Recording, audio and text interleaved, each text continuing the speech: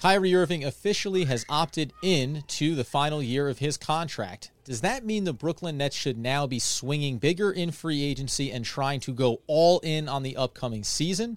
And with further details around the negotiations, is this the best case scenario for Kyrie, for the Brooklyn Nets, for the fan base? We'll break that all down right after the theme music. You are Locked On Nets, your daily Brooklyn Nets podcast. Part of the Locked On Podcast Network, your team every day.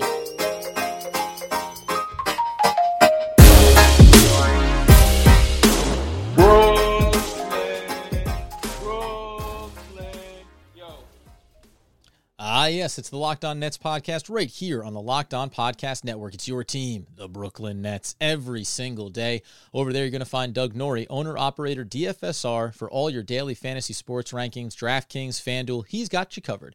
I'm Adam Arbrecht, breaking down the New York Football Giants on the One Giant podcast with my boy Andy Mack.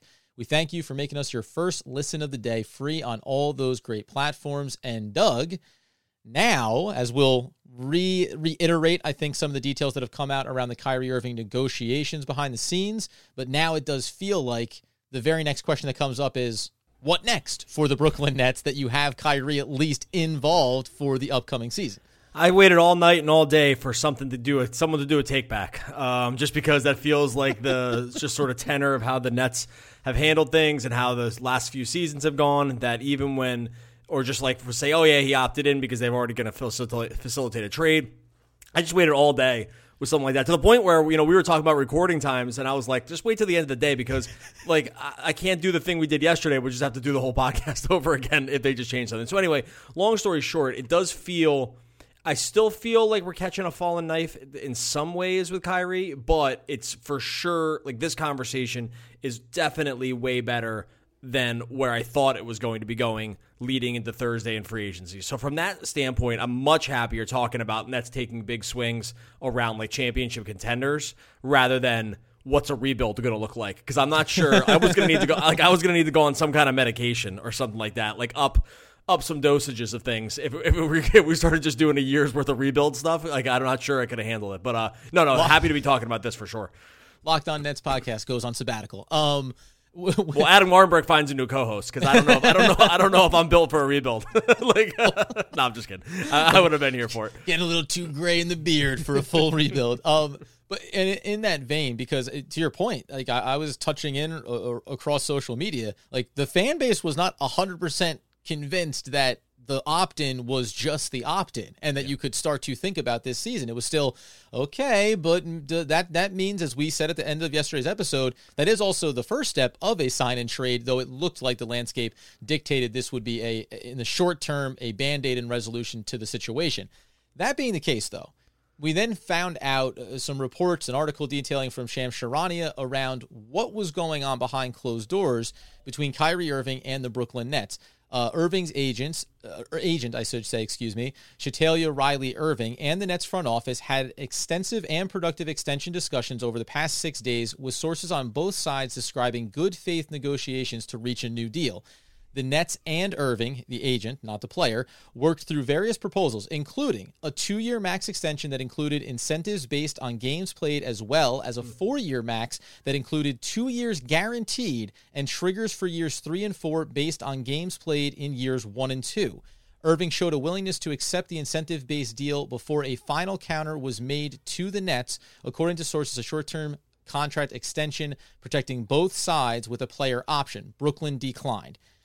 Based on all that information, Do you think that does that feel like, hey, the Brooklyn Nets came to the table with a very reasonable structure where Kyrie Irving, you still get the max dollars and the max years that you're after. We're just going to build in a little bit of safety for ourselves here. Does that feel like Kyrie ultimately maybe was trying to find his way out of here, and the fact that they couldn't come to an agreement on what he liked from a term standpoint, and you couldn't find a destination and trade partner, that's why we're at the opt-in?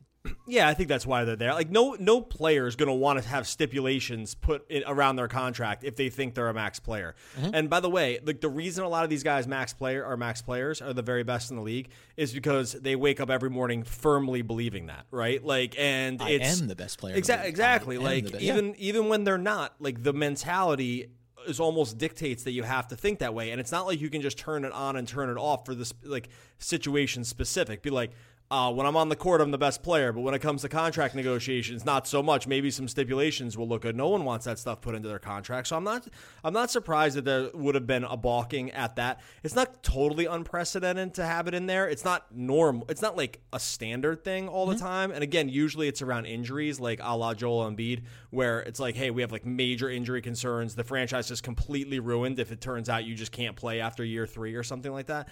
Usually, it's not around what I'll call personality stuff. Like that's new. So I'm not surprised that there was a balking to it, but I'm also not surprised, like we said yesterday, that other teams weren't necessarily beating down the Nets' door to do sign-in trades for Kyrie Irving for the same reasons that the Nets were maybe hesitant to lock in a really, really long-term max money contract. Like, no, this isn't just a Nets thing. The other NBA franchises are going to feel sort of the same wariness around availability and the personality. And like Kyrie, look, he's a really singular personality. I'm saying that, I'm choosing my words very carefully, like with him. Like he purposely doesn't beat to everyone else's drummer. He'll tell you that every single day, which I think like grates some people the wrong way. Sometimes me included. Like it's like, okay, man, what are we doing here? But in the end of the day, I'm not surprised that this is sort of how it played out, understanding like the entire landscape and sort of how both sides feel. Yeah, and to me, I think either one of those options, so especially the idea of, hey, 2 years max dollars and then based on some incentives kicking in years 3 and 4, that to me feels completely reasonable for the Brooklyn Nets to put on the table.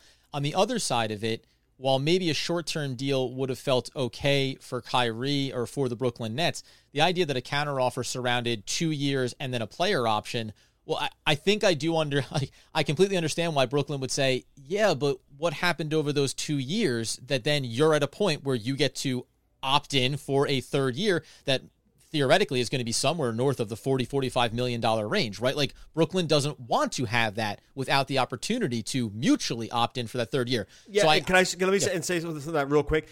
Almost always, players opting into the player option is bad for the team. Like that's all, and all you got to do is just think about this very logically. It's like when a player is opting into the option that they have, it's because they don't feel like they can command that same number maybe on the open market. Like often a player opting into the option is like not really what the team is going to end up wanting. It's more about a player thing, right? That's like the player is protecting themselves against some downside risk. And like, you don't have to look very far around some recent player options. John Wall, like $47 million. Russell Westbrook, $47 million. Like these teams would love. But give me an example where it didn't work out, Doug. I will say that the Kyrie one is kind of like the one example where the team I think was like, hey, this isn't so bad, right? Like, and that's only because of what the number is, right? Like the max dollar number there ends up you're $36.5 million. We're talking about $36.5 million, sure. But that's not a crazy number, especially because the Brooklyn Nets are already financially committed in a way that, as we've always said, you can't just go spend that money. So it favors them in that sense in both regards.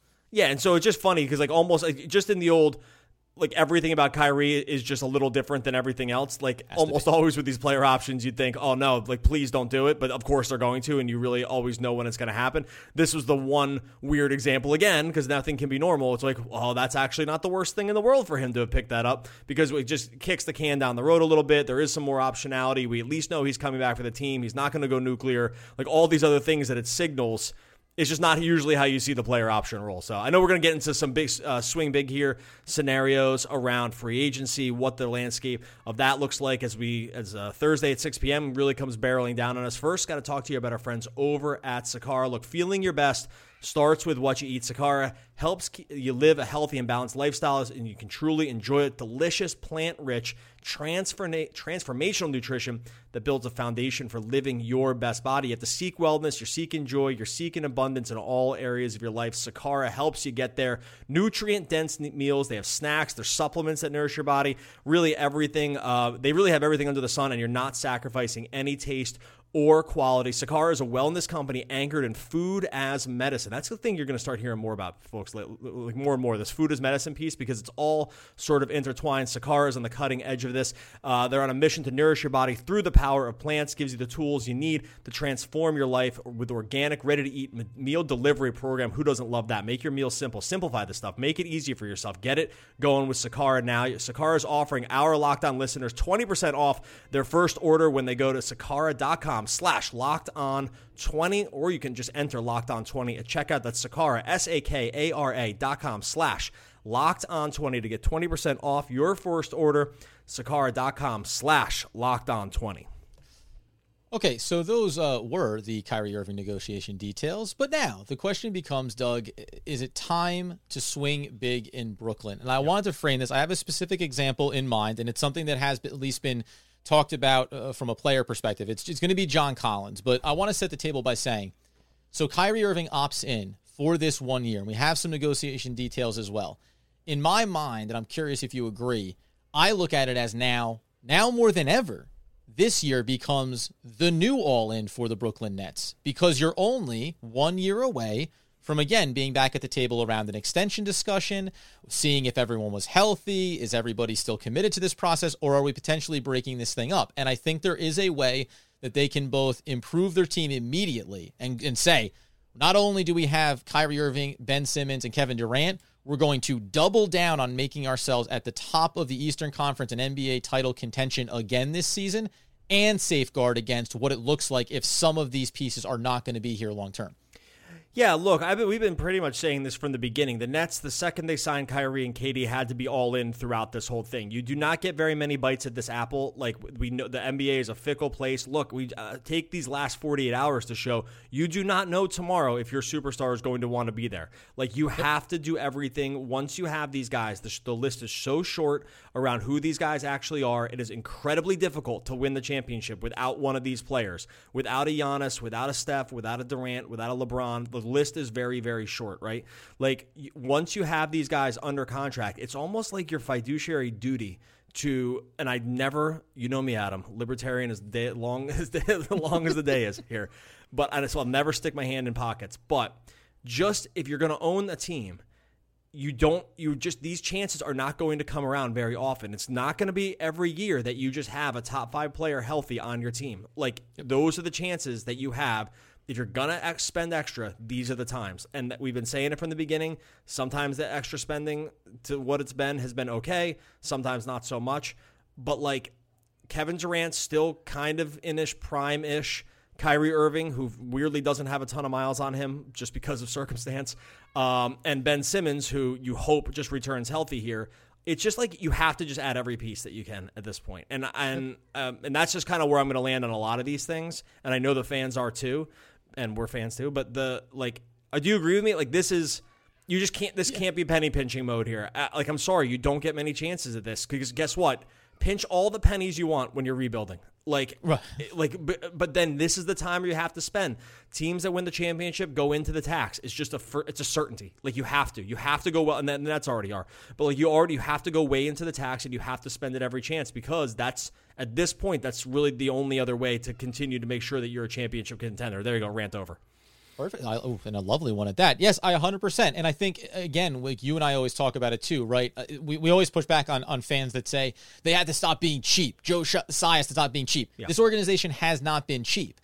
But one of the things that you can look at over the last couple of off seasons is, have they been aggressive enough in the other things that they can pursue and the other options they have to continue to improve this roster? Now, every season that you look back at, you can give a list of reasons why it was weird and they didn't come to the point of needing to have done something differently until something else fell apart, i.e. James Harden. Well, you try to do the best you can and restructure this thing, but when you're doing it on the fly, it's not as simple as all that. That being the case, the reason why I bring up John Collins, and there's a couple of mechanics to this. You can talk about a bigger NBA narrative that's been going on around the San Antonio Spurs and DeJounte Murray and why he's been attached pretty heavily to the Atlanta Hawks. There is a 3-team scenario to this that's pretty straightforward, but even if you just take it on face value, John Collins, it's been for now 2 seasons that he is not long for the Atlanta Hawks. This is a player who currently comes in on 4 years remaining. He has $23.5 million coming into this season. It never escalates much beyond. I just want to make sure I get the numbers exactly right here. I have it. It's just 25. 26. Right. It's 25, then 26.5, then 26.5 player option, and 25, 26. And you would think that the player option is going to be something he would probably opt out of and try to get a new contract. He's 24 years old, though. John Collins' profile is a two-way player that can knock down the perimeter shot, can get after the basket, going on fast breaks, move the ball. Like, he fits into the Kyrie Irving, Kevin Durant, Ben Simmons mold and what you would want to add to them and what the Brooklyn Nets need perfectly. Like, bar none, perfect fit for what they would want to accomplish. It would make them one of the top, if not the top contenders for the NBA championship going into this season. And in the big picture, if a year from now Kyrie Irving decides he's ultimately this is a vehicle to get somewhere else, okay, and that ultimately costs you Kevin Durant, you're still going to have a player who's going to be 25 years old, along with maybe potentially Ben Simmons, who will only be 26 years old, that can be the new forming nucleus going forward, regardless of whether or not that's championship caliber or the other pieces around them. This, I think, is a very viable option, and I can go through the mechanics of how they can get it done. That if the Brooklyn Nets aren't in on this, if they're not doing everything possible to accomplish a move like this, then I think it's, to your point, it's a failure of the organization this offseason to do what's necessary to continue to push all in. Yeah, so just real quickly, we're talking about free agency, but like you said, Collins is under contract, so it would mean sending out assets to like be able to facilitate a trade. It's like Collins and the PJ Washington's been another guy that's like sort of been bandied about in this small ball five kind of guy. Maybe like profiles as a tweener between a small ball five and a traditional power forward. Nets, we know, have sort of not had a ton of great guys like this. Like, they've been short on the wings, and then they have struggled to sort of figure out a functional centerpiece. I'm guessing like something that you want to do is like sign Claxton, like something like Claxton plus Harris or something like that, and what, Cam Thomas? I don't know. Like, what were you like? Yeah.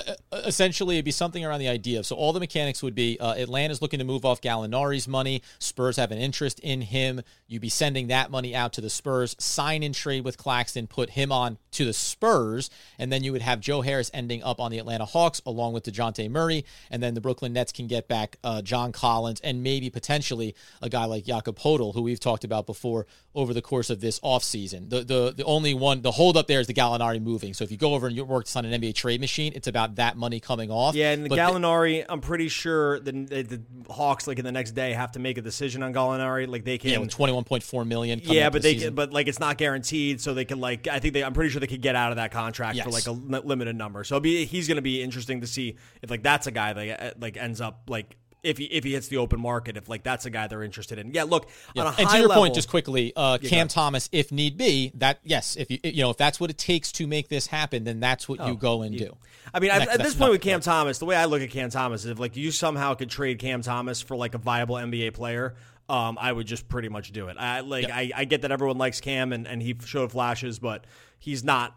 It's far from untouchable. I think it's a long shot, but I do think, and so I don't think like it's so likely that it happens. I think bringing up this kind of idea more speaks to like what we want the Nets to be able to do. Like, what are they trying to accomplish, right?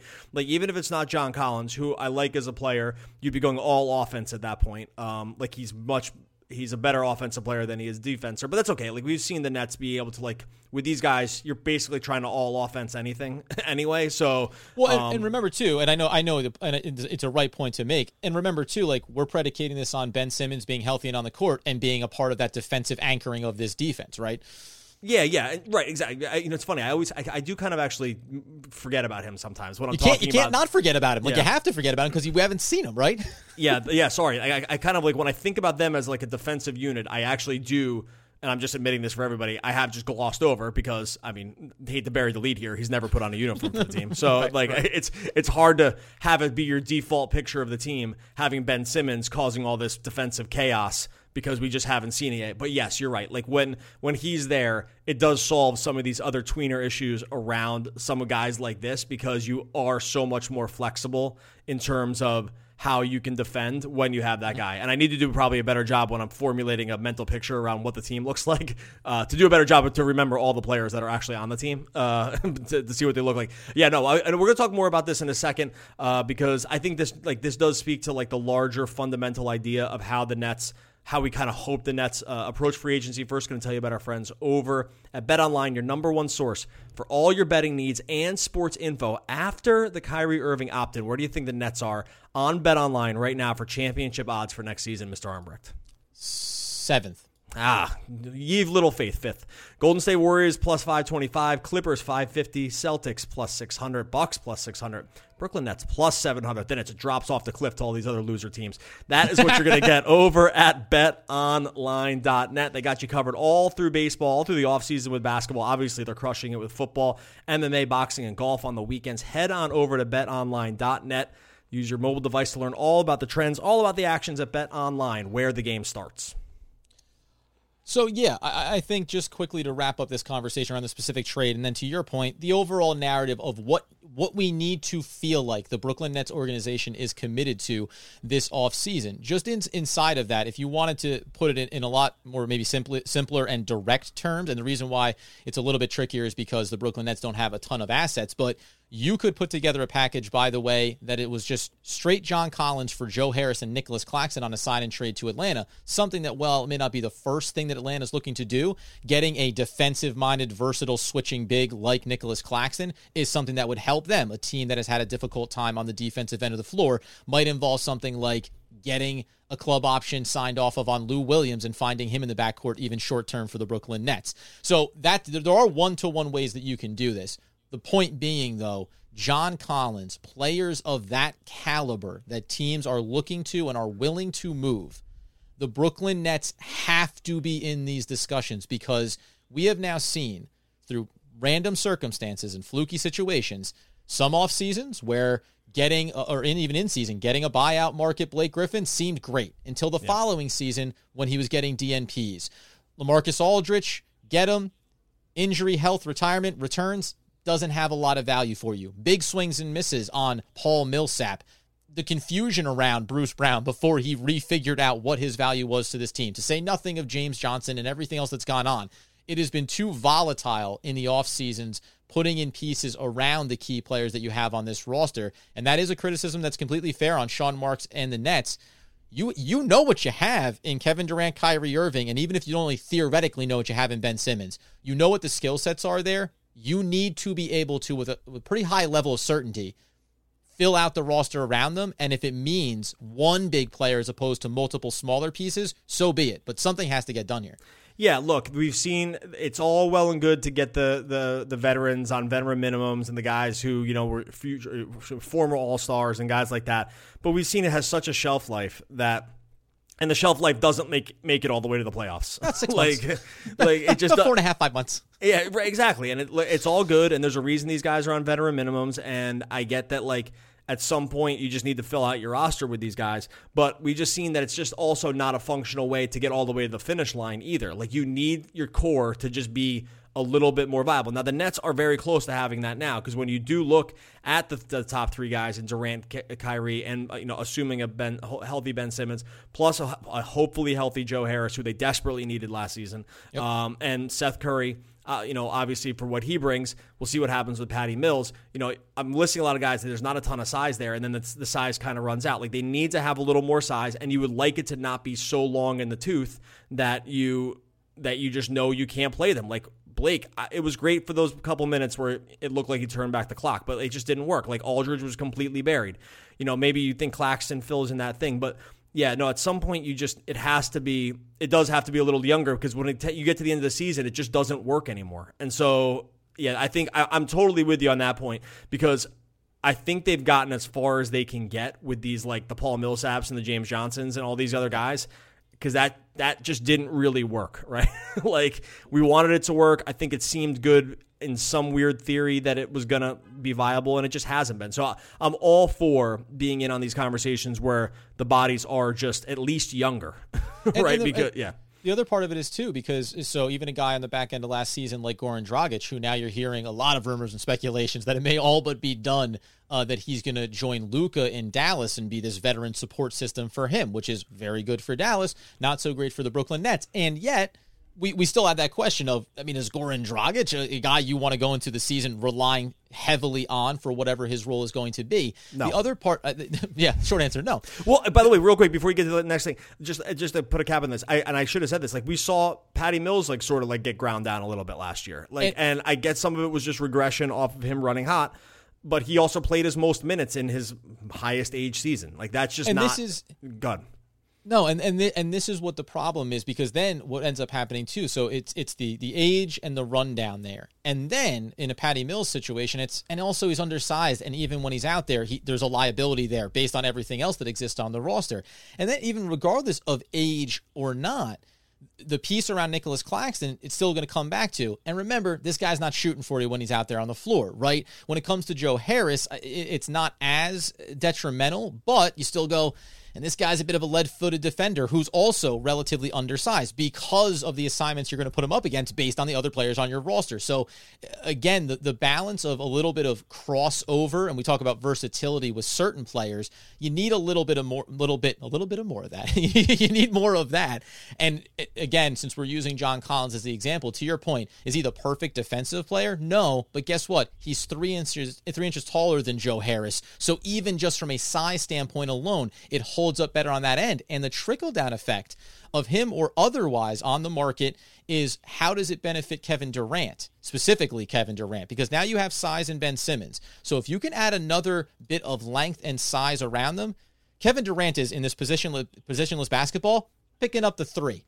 That's where you can end up getting him into a far more beneficial spot than we saw what was happening against the Boston Celtics in that first round series, right? So you have to be thinking about the totality of, how do we surround the best talent around our superstars to benefit us on a game-to-game basis? And how do we also give ourselves a little bit of flexibility around not having Kevin Durant at 34, going to be 35 years old, having to run out for 40-plus minutes? Like, these are things that you've now gotten a sample size in all these completely insane seasons for Brooklyn. You now have a sample size around things that you want to hopefully avoid going forward. And that's where it's weird to say it's not a full blow-up option, but as we'll come back in next episode, Nicholas Claxton, re-signing and retaining versus utilizing. You mentioned Cam Thomas, talented young player, but totally worth facilitating. Bruce Brown, letting him walk, right? Like, so many things I think are on these. It's like those old school basketball training videos. Everyone's on a rope, and they're all tied to one another, and everything has to be moving in a synchronized fashion.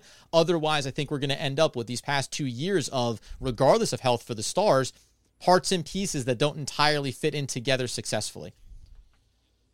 Yeah, that's interesting, because I would just say the quick counter to that is, like I just said before, that, like, if Simmons plays last season and Joe Harris is healthy, like, I think we are still having a very different conversation even about the end of the year team, right? Because it ends up being like those two guys are more balanced. Ended up being the exact two kind of guys they needed, right? Late.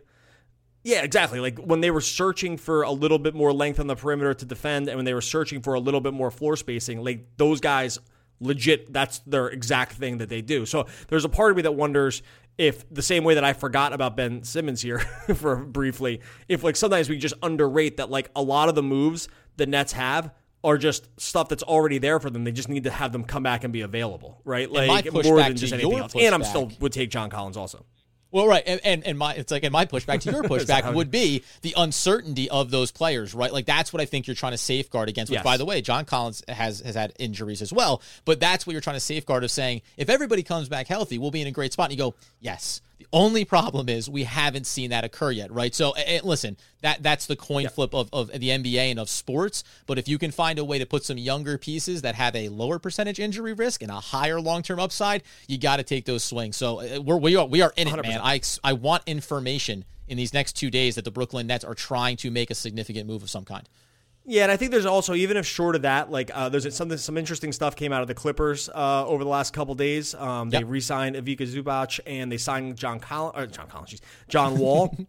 But while those two moves don't, like, really help the Nets necessarily, it might actually free up a guy like Isaiah Hartenstein, because if considering they brought in Wall on the exception, like, a guy like Hartenstein actually is something I want to maybe just briefly talk about tomorrow, because I think there's actually like a real world where that is a guy that the Nets could think about. Anyway, we're going to run off. We'll save it. We're going to talk about it tomorrow. Yeah, I know. We're itching. The free agency is awesome, man. It makes it a lot easier knowing what Kyrie's doing, hopefully.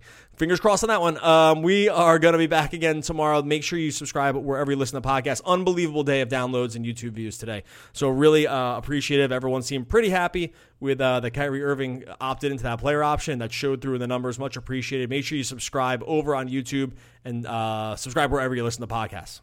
I was miming on YouTube. No quote. We'll see you tomorrow for a great off-season discussion. Oh, well, one of the all-time great poets. We will be back again tomorrow talking more Brooklyn Nets basketball.